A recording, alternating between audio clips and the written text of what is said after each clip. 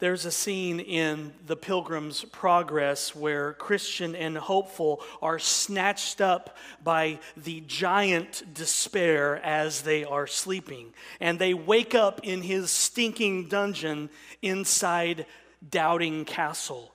And giant despair beats them and tortures them. But they soon come to their senses and realize that they have a way to escape the dungeon. Listen to John Bunyan's description of their escape. Now, a little before it was day, good Christian, as one half amazed, brake out in passionate speech. "What a fool," said he, "am I, thus to lie in a stinking dungeon, when I may as well walk at liberty? I have a key in my bosom called Promise, that will, I am persuaded, open any lock in Doubting Castle."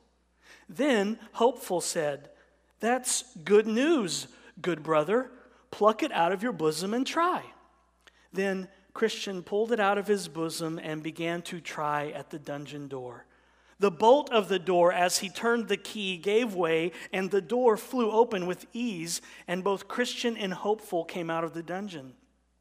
Then Christian went to the outward door that led into the castle yard, and with his key opened that door also. After this, he went to the iron gate, for that too had to be opened. That lock went damnably hard, yet the key did open it. They thrust open the gate to make their escape with speed, but that gate made such a creaking noise as it opened that it waked giant Despair, who hastily rose to pursue his prisoners, felt his limbs to fail as his fits took him again, and thus could by no means go after them. Then they went on and came to the king's highway, and so were safe, because they were out of the jurisdiction of the giant. That's a picture of the Christian life, of what it's like to be a disciple of Jesus. Because of Jesus, we are no longer in the jurisdiction of sin and death. We are free. We're on the King's highway. And so Easter is just a reminder that the gospel comes with a dungeon key. That's what your heart needs to hear on Easter. The gospel comes with a key that unlocks the door of sin and death and sets prisoners free. The gospel comes with a dungeon key to help you get out of whatever darkness or whatever despair you may be in today. If you're afraid, maybe scared to death of what the future might bring, or if you feel weighed down by shame, weighed down by guilt, maybe you're ashamed of something that you have done. Maybe there's something in your past that you just can't seem to shake.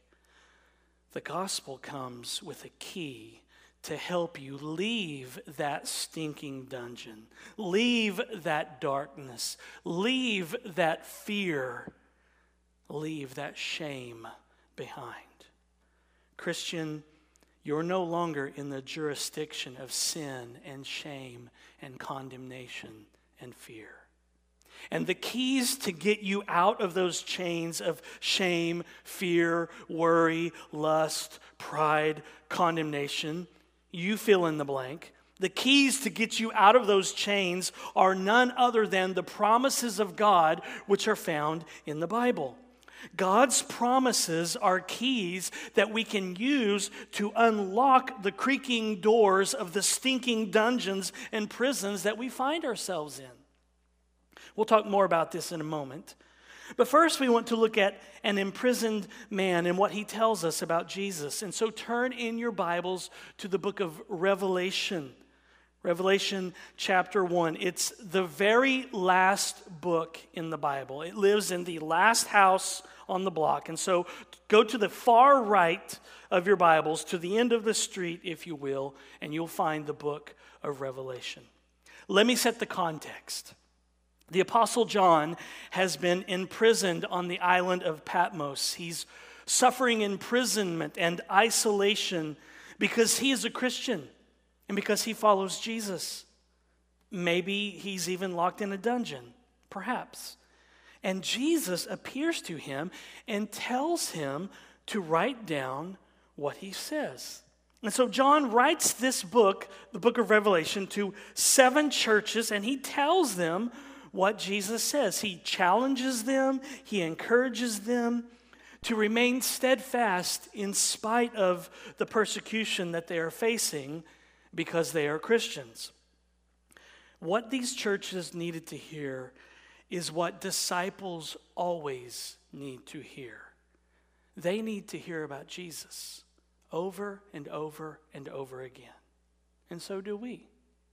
Who he is, what he is like. And so they and we need to be stabilized by the truth of who God is. That he is all-powerful, that he is sovereign, that he is in control of everything in the universe, and that nothing can stop him. And that's what John says when he emails these 7 churches. So we pick up in verse 4 of Revelation chapter 1. Hear the word of the Lord.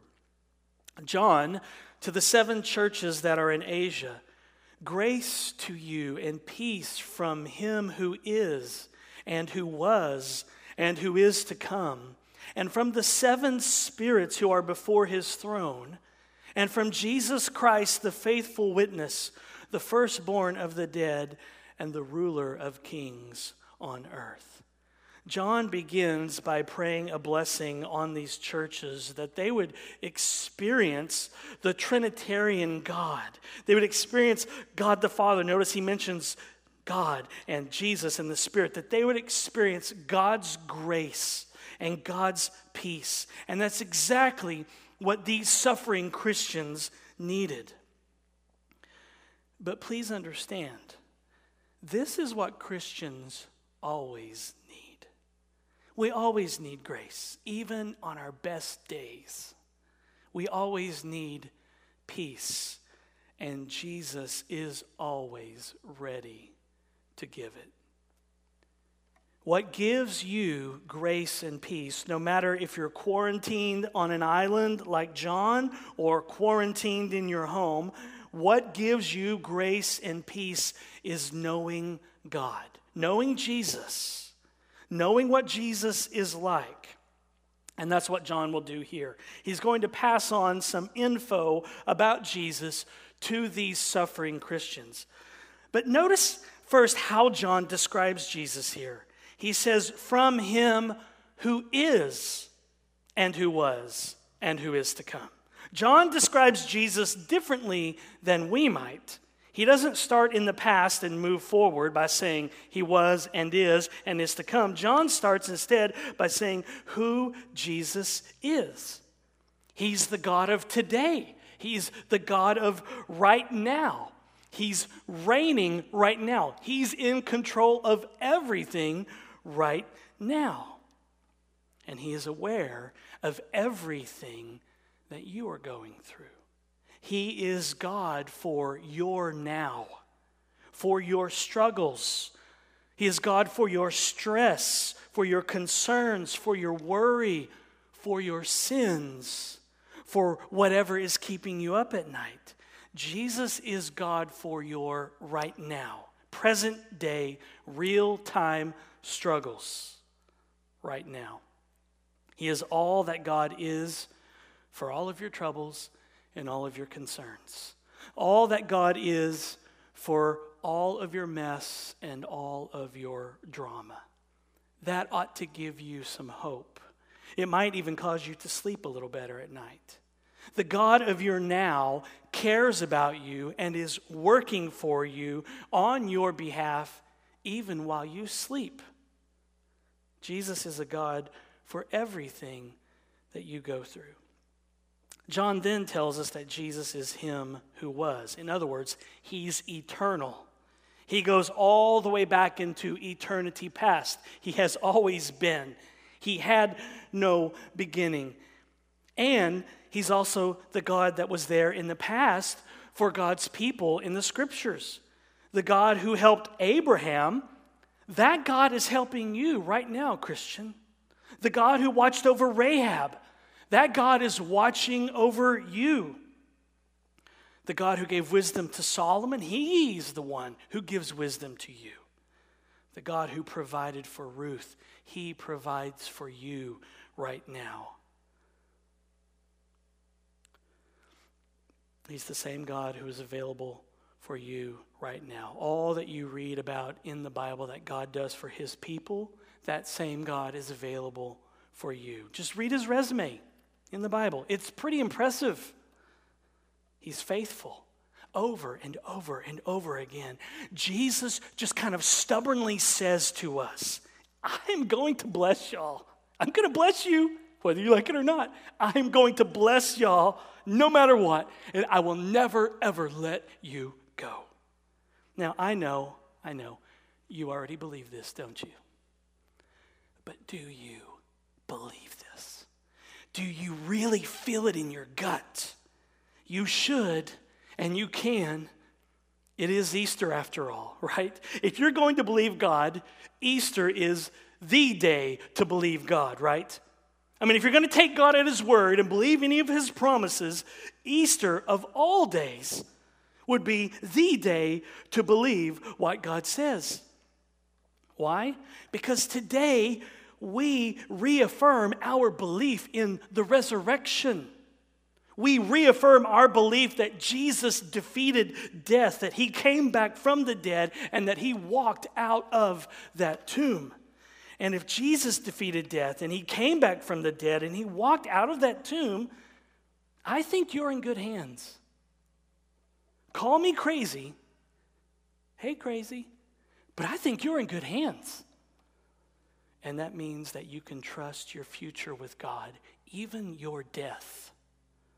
Because he is also, John says, the God who is to come. He's coming again. He will invade life as we know it and usher in the new heavens and the new earth. And you get to be a part of that, Christian. Jesus' resurrection and soon return mean that we are going to be raised from the dead and our bodies will be made new. As Ray Ortlund said, the resurrection of Christ was God's announcement of coming attractions. I mean, think about the coming attractions. New bodies. No more sickness. No more tears. No more pain.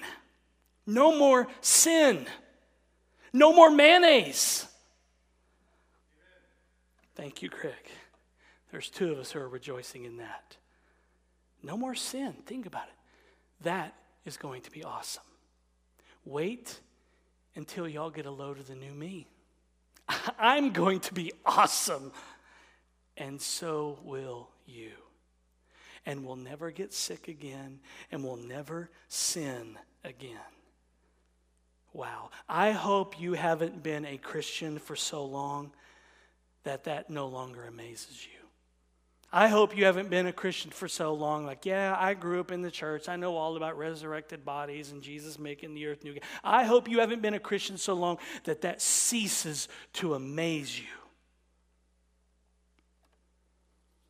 I hope you hear it again this morning and you just stand with your mouth open like, oh, that's amazing. I can't wait to see what the new earth is like. I can't wait to wake up one day and not be flooded with 10,000 impure, evil thoughts. That's going to be awesome. No more sin. I can't wait. And so when you pile up all of this that John tells us about Jesus onto one plate, kind of like you're at a buffet, you pile it all up and what you get is one big heaping pile of hope. John's just piling more hope onto our plates. And he's reminding us that there's never a time in your life when Jesus is not there. He is always with you. He is, John says. He never has a flat tire and misses something. He is. He's always present in every single unique thing that you go through, even what you're going through today. He is. So just pinch yourself today and tell yourself, He is. Go ahead, pinch yourself right now and say, He is. Because those two words are all that your little heart need this morning. He is. Go ahead and put those two words in your front pocket. Put them on a Post-it note on your fridge. Make a lock screen on your phone that just says, He is. Why? Because you're going to need those words someday. You're going to need those two words. He is. But John also tells us that Jesus sends the Holy Spirit to help us too. There's more help, even more help. Thank you, John. More help from the Holy Spirit. We see that with this phrase in verse 4. And from the 7 spirits who are before his throne. Well, what in the world does that mean? What are the 7 spirits that are before God's throne? Remember, the book of Revelation is what is called apocalyptic literature. It uses signs and symbols to convey truth. So John is not telling us here that there are 7 spirits before the throne of God. John is not telling us that there are 7 Holy Spirits. That would be weird. Rather, 7 is a symbolic number in the Bible. It is used often to convey the idea of completeness or fullness. So here's what John is saying to us. He's saying that we have the Holy Spirit in all his fullness.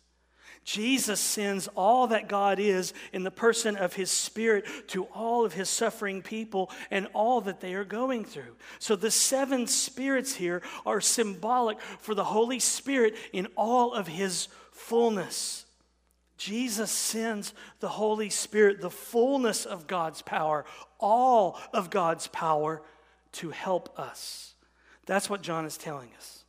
All of the Holy Spirit for all of your weakness. All of the Holy Spirit for all of your desperation. All of the Holy Spirit for all of your problems. All of the Holy Spirit for all of your messy, bickering, everybody is on edge in my house. My house is too loud. When is this quarantine going to end? Life as you know it. All of God's promises for all of your problems. All the bickering, all the mess, all the drama, all of the Holy Spirit.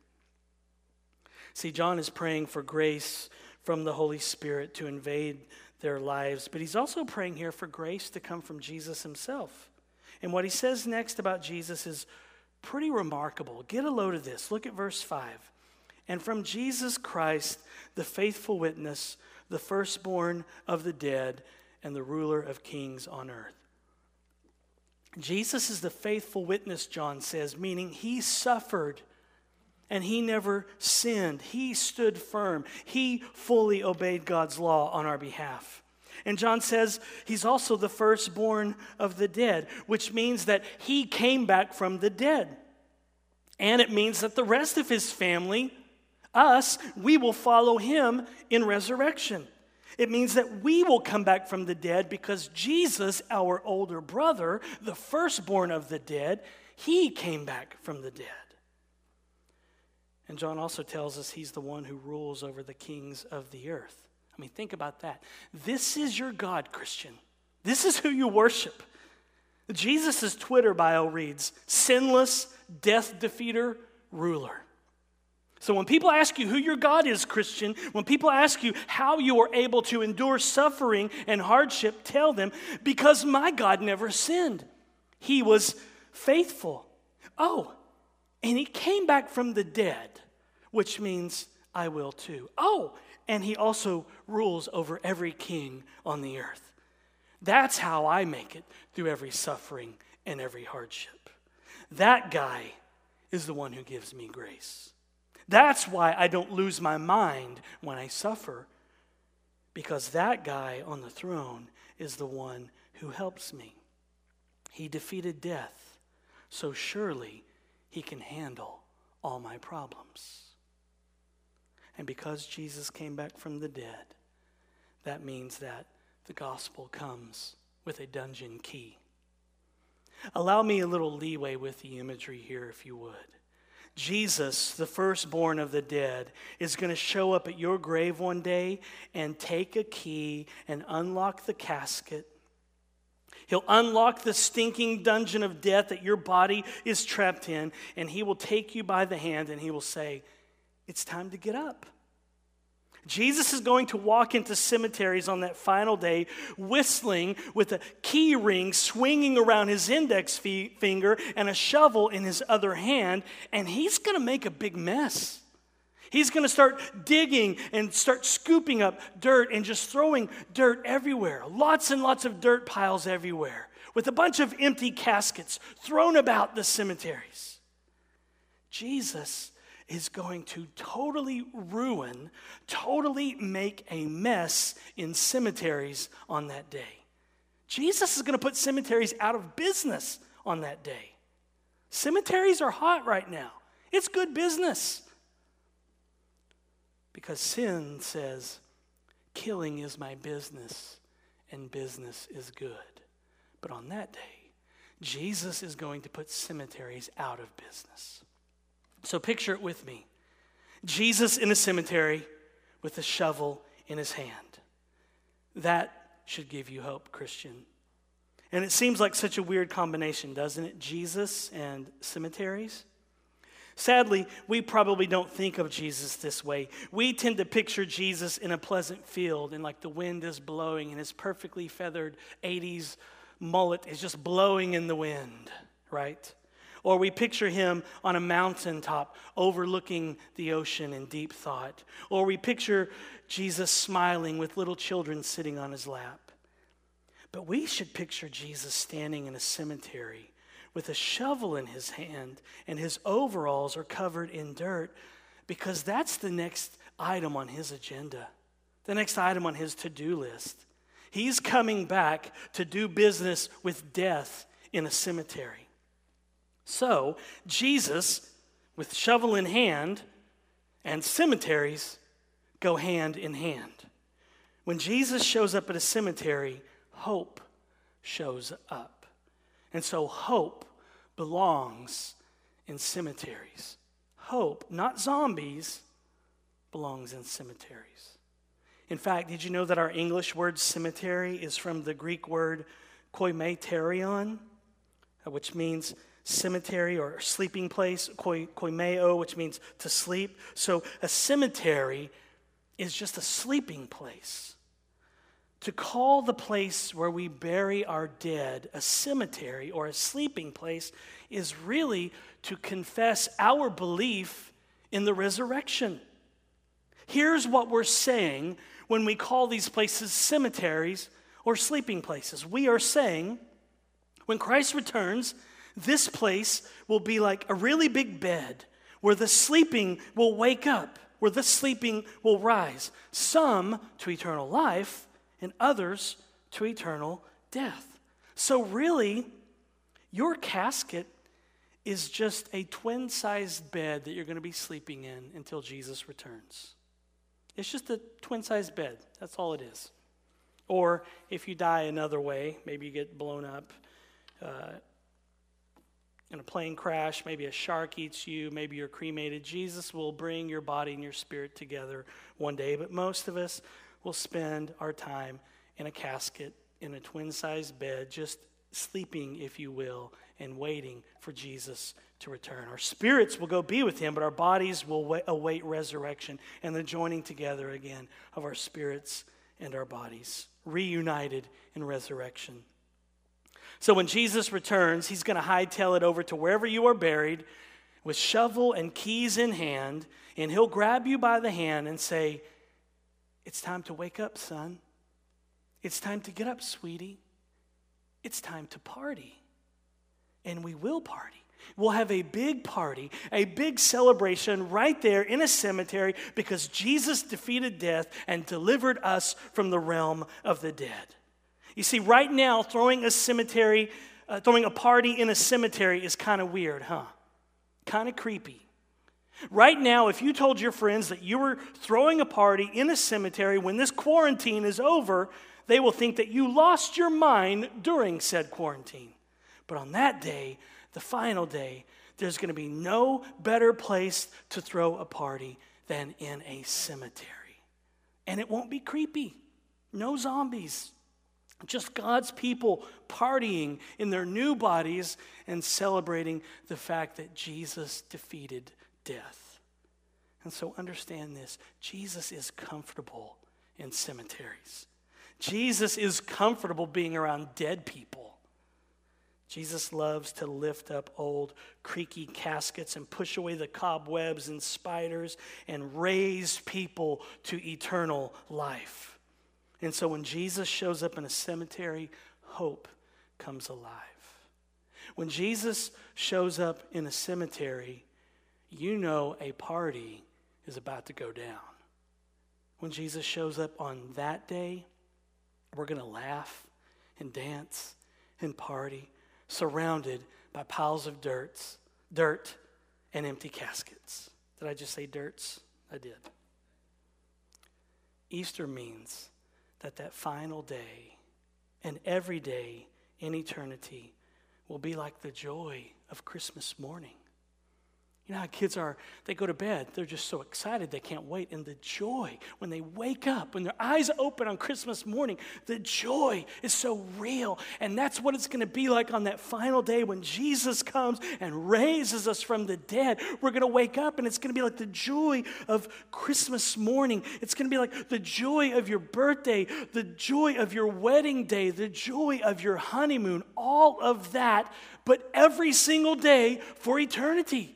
So all the joy of Christmas morning, your birthday, your wedding day, your honeymoon, all of that joy will be every single day, 24/7 on into eternity.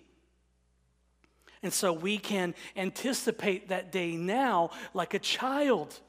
Like my children who went to bed last night excited because the Easter bunny was coming to our house. And they went to bed excited and they woke up excited. And that's the hope of the Christian life. That we have this hope and this joy that Jesus is coming back. And it'll be the joy of Easter morning, Christmas morning. And get this, we're going to mock death on that day as well. We're going to mock death. We're going to say, I told you so, right to death's face. Here's what Athanasius, one of the early church fathers, said will happen to death on that day. He said we would mock, spit on death on that day. He said, so weak has death become that even women who used to be taken in by it mock at it now as a dead thing robbed of all its strength. Death has become like a tyrant who has been completely conquered by the legitimate monarch. Bound hand and foot, the passers-by sneer at him, hitting him and abusing him, no longer afraid of his cruelty and rage because of the king who has conquered him. So has death been conquered and branded for what it is by the Savior on the cross. It is bound hand and foot. All who are in Christ trample it as they pass by, and as witnesses to him deride it, scoffing and saying, O death, where is thy victory? O grave, where is thy sting? That's what we're going to do to death one day. The thing that has taken away your loved ones and put them in a casket, the thing that has taken away maybe even your beloved pets, death, that thing will be paraded before us one day. And we'll kick at it and spit on it and hit it and abuse it and slap it and sneer at it and make fun of it. And we will grab it by the hair and yank its head back and say right to its face, where is your victory now? Where is your sting, death? Huh? What's the matter? Cat got your tongue? Look at me. I'm alive. Alive. Hashtag how you like them apples. Oh, what a glorious day it's going to be. We'll grab death by the neck and it will bow down before us because of Jesus. I mean, who knew the biggest party is going to be in a cemetery one day? A party that's like Christmas morning joy for all eternity. But there's even more John wants to tell us about Jesus. Look in the middle of verse 5. To him who loves us and has freed us from our sins by his blood and made us a kingdom, priest to his God and Father. To him be glory and dominion forever and ever. Amen. Behold, he is coming with the clouds, and every eye will see him, even those who pierced him, and all the tribes of the earth will wail on account of him. Even so, amen. I am the Alpha and the Omega, says the Lord God, who is and who was and is to come, the Almighty. Notice that John tells us here that Jesus loves us present tense. He freed us from our sins by his blood, John says. He made us a kingdom of priests, past tense. He took the key, freed us from the stinking dungeon of our sins. But guess what? He loves us in the present tense. That's such good news for people like us who've been quarantined and cooped up with family members and pets and who may feel like they're going crazy and may even begin doubting their own salvation. He loves us, present tense, smack dab in the middle of our sin, smack dab in the middle of this quarantine. He loves people like us. But he's coming again in the clouds, John says, and everyone will see him. So if you don't believe in Jesus today, you will when he comes again, because seeing will be believing on that day. Not seeing in a salvific sense, but you will believe because you will see him. You will not be able to deny his presence. You'll see him coming in the clouds. But it'll be too late. All who mocked him, John says, will wail and mourn and cry and weep because it will be too late. So don't be a person who wails and weeps on that day because it will be too late. Turn to him now. Repent of your sins. Just change your mind. Turn from living for you and turn to Jesus and trust him. Because apart from Jesus, you are a slave to sin. You are locked in a stinking dungeon. There's no way you can get out. And unless you turn to Jesus in faith and repent, you'll stay in that stinking dungeon until Jesus returns again. And when he returns, he'll use his master key to unlock the stinking dungeon that you are in, and he'll take you handcuffed in your orange jumpsuit to see the judge, and you'll give an account of your life before God, and you will hear the verdict, guilty. And the gavel will slam down, and you will be ushered into everlasting darkness and punishment in hell. Why? Because you, like me, like everyone, is a sinner. We deserve death. But God loves us so much that he sent Jesus to live the life that we could never live and to die the death that we don't want to die. And God raised him from the dead. And those who forsake their sin and trust in him, he adopts into his family. In the gospel, Jesus comes and opens the stinking dungeon door, unlocks the chains, and takes us to meet our heavenly Father. Not a judge. He takes us to meet our heavenly Father. And we go to the park and we play and we run around with all of our new siblings with a Christmas morning kind of joy. And so you have a choice to make today. Stay in the stinking dungeon or come on out to the playground and have some fun. Listen, the Bible is very clear. Jesus is coming again to vindicate his people and to judge the world. And you can escape judgment by responding to his invitation now. The one who is coming on the clouds says to you today, come to me. Will you come? If you don't, all you have to look forward to for eternity is punishment and hell. And I don't want that for any of you. I don't want that for any of you. Maybe that's offensive to you, that Jesus is coming to judge. But listen, if God merely looked on our world today without any anger, without any justice, he would be unworthy of our trust, wouldn't he? If Jesus simply looked on this evil world and did nothing about it and never responded to it, then he would just be an accomplice, right? But he hasn't just looked at all the evils of this world and swept it under the rug. He's coming to judge this world, and the only way to escape eternal judgment is to flee to Jesus. Will you do that today? He'll have you, believe it or not. He'll have you. There are people in your life who want nothing to do with you because you bother them. Jesus will have you. Will you do that? If you do, he'll use his key to open the stinking dungeon that you are trapped in, and he will set you free from your sins, and he will adopt you into his family, and he'll just keep loving you. Present tense. Why pass this up?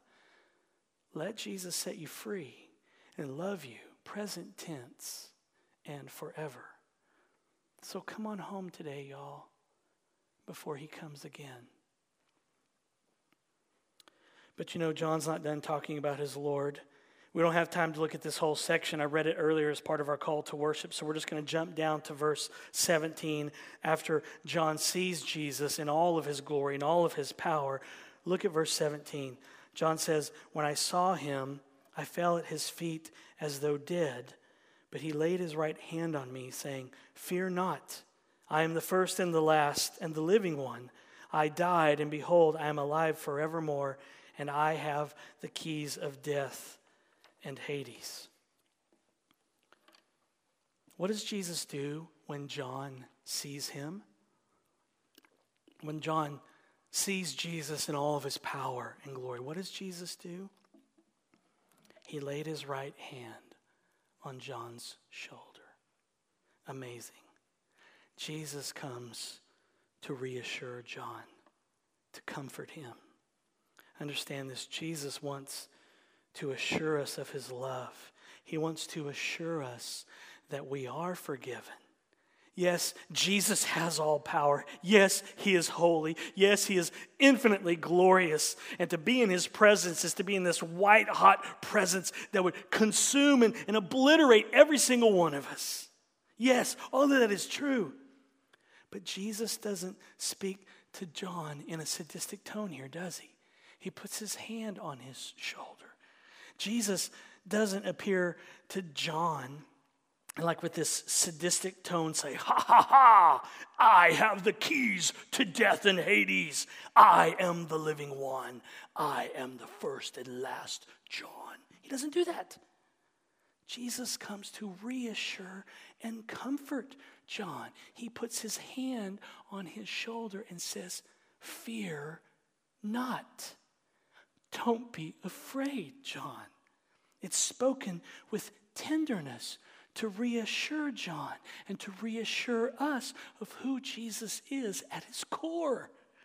Jesus speaks tenderly to John to remind him that he is all-powerful and that John doesn't need to be afraid of death or afraid of the coronavirus or afraid of anything for that matter. Jesus is reassuring John that he's not going to give him what he deserves. Instead, he's reassuring John that he's going to give him resurrection, eternal life. Jesus doesn't appear to John and say, "I'm going to give you what you deserve, buddy boy." No, he comes and puts his hand on his shoulder to reassure him he's going to give John resurrection. He's not going to give him what he deserves. He's going to give him eternal life. And Jesus wants to reassure you today. What are you facing today, Christian? Where are you locked up in a stinking dungeon? Is it a stinking dungeon of fear? What stinking dungeon have you woke up in? Are you afraid? Is it despair, worry, lust, bitterness, gossip, anger, pride, self-exaltation, lying, coveting? You fill in the blank. Whatever stinking dungeon you are in today, take the key of the gospel and open the door and walk out, good Christian, because you're free. You're not a slave to sin or condemnation or fear or shame or death. You're not in the jurisdiction of sin and death anymore. You're on the King's highway, and you're safe because you belong to Jesus now. You have a key in your bosom, so get up, pluck it out, and try the lock, and you will find the door open, and you will be free. Understand this. Jesus has the keys of death and Hades, and he made you a set. Get that. He wanted me to tell you that today. Jesus wanted me to remind you today on Easter that you are no longer a slave. That's how much he loves you. He sort of kind of said to me, if you will, Benji, go tell them they're free. Tell them I gave them their own set of keys.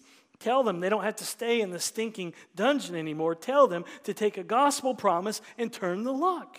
I mean, listen, the gospel comes with the stinking dungeon key. That's the hope of Easter. You get your own set of keys when you come to Jesus. It's the key ring of promises. You just find a promise in the Bible, find a promise in God's word for whatever stinking dungeon you may find yourself in this moment, and you stick that promise key into the lock and you turn it and boom, you're free. There are hundreds of promise keys on the gospel key ring. Find one for whatever your need is today. Christian, do you feel ashamed? Can't seem to shake something in your past? Guess what? Your shame no longer defines you. Your past no longer defines you. What defines you now, Christian, are these words in verse 5. He loves us and has freed us from our sins by his blood. That defines you. You're clean now, Christian, and you are forgiven. Revelation 1:5 is your gospel key. Use it today. If you feel tempted to hide from God today because the shame is so overwhelming, and if the devil is telling you, you've really gone too far this time, Jesus says to you, fear not. Come unto me. Return to me, for I am merciful. I'm tenderhearted. I'm kind. I'm gracious. I'm gentle. There is zero condemnation for you today. Zero. You started your Christian life right there at zero condemnation. It's where you will always be, and it's where you will be for eternity. Zero condemnation. You don't grow into that state. You can't earn your way there. You can't work hard and end up there, and maybe in a few years you'll be there, as if somehow you'll be a better Christian somewhere down the road. You won't be. Right now, there is zero condemnation for you. Not because you were some great Christian, but because you have a great Savior. That's what Easter is all about. Jesus was raised for your justification. We were buried with him in his death in baptism, and we've been raised to walk in newness of life. Listen, if you believe wholeheartedly that Jesus is alive, that he defeated death, and that he walked out of that grave, then you need to believe wholeheartedly that you stand blameless in God's sight, forgiven and clean. Why? Because Paul tells us in Romans 4:25 that he was delivered up for our transgressions and he was raised for our justification. Jesus was raised from the dead to declare you righteous, to declare you forgiven, to declare you clean. And so Jesus says to you on Easter, I can't remember your sins. Maybe you're trapped in the chains of lust and coveting today. Maybe you're trapped in a stinking dungeon of bitterness and you are being slowly poisoned by bitterness and anger that's just eating away. Look to Jesus. Leave that stinking dungeon behind. Are you worried? Do you have fears that are literally making your heart beat too fast? Are you afraid of death? Are you afraid of the coronavirus? Has anxiety gripped your heart to where it's hard to breathe? Listen to Jesus today. He says to you right now, fear not. Take those two words and put them on a Post-it note on your fridge.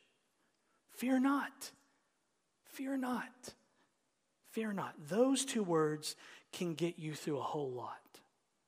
You can go through a whole lot of scary things in this life with those two words in your back pocket and in your heart.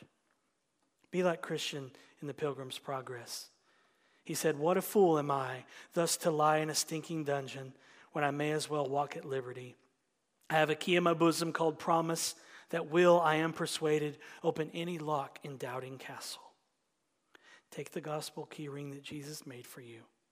Take a promise, pluck it out of your bosom, out of your heart, stick it in the lock, and just turn and be free. Don't forget, the gospel comes with a dungeon key. Use it for whatever your heart needs today. Leave the stinking dungeon behind and walk in liberty and newness of life on the King's highway. Easter is a great day to start all over again.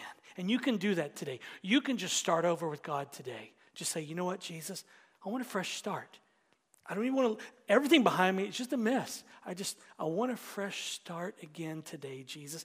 Easter is a great day to just start all over again. And you can today. What are you waiting for?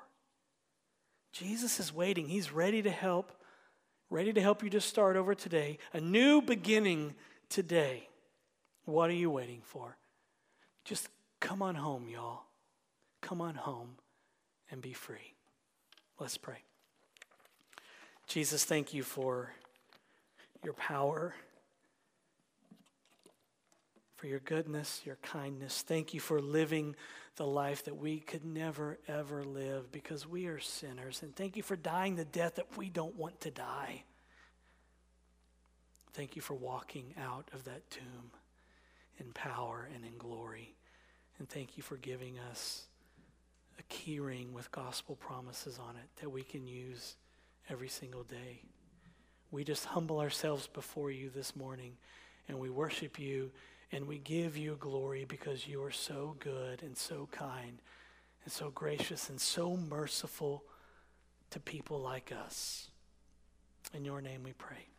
Amen.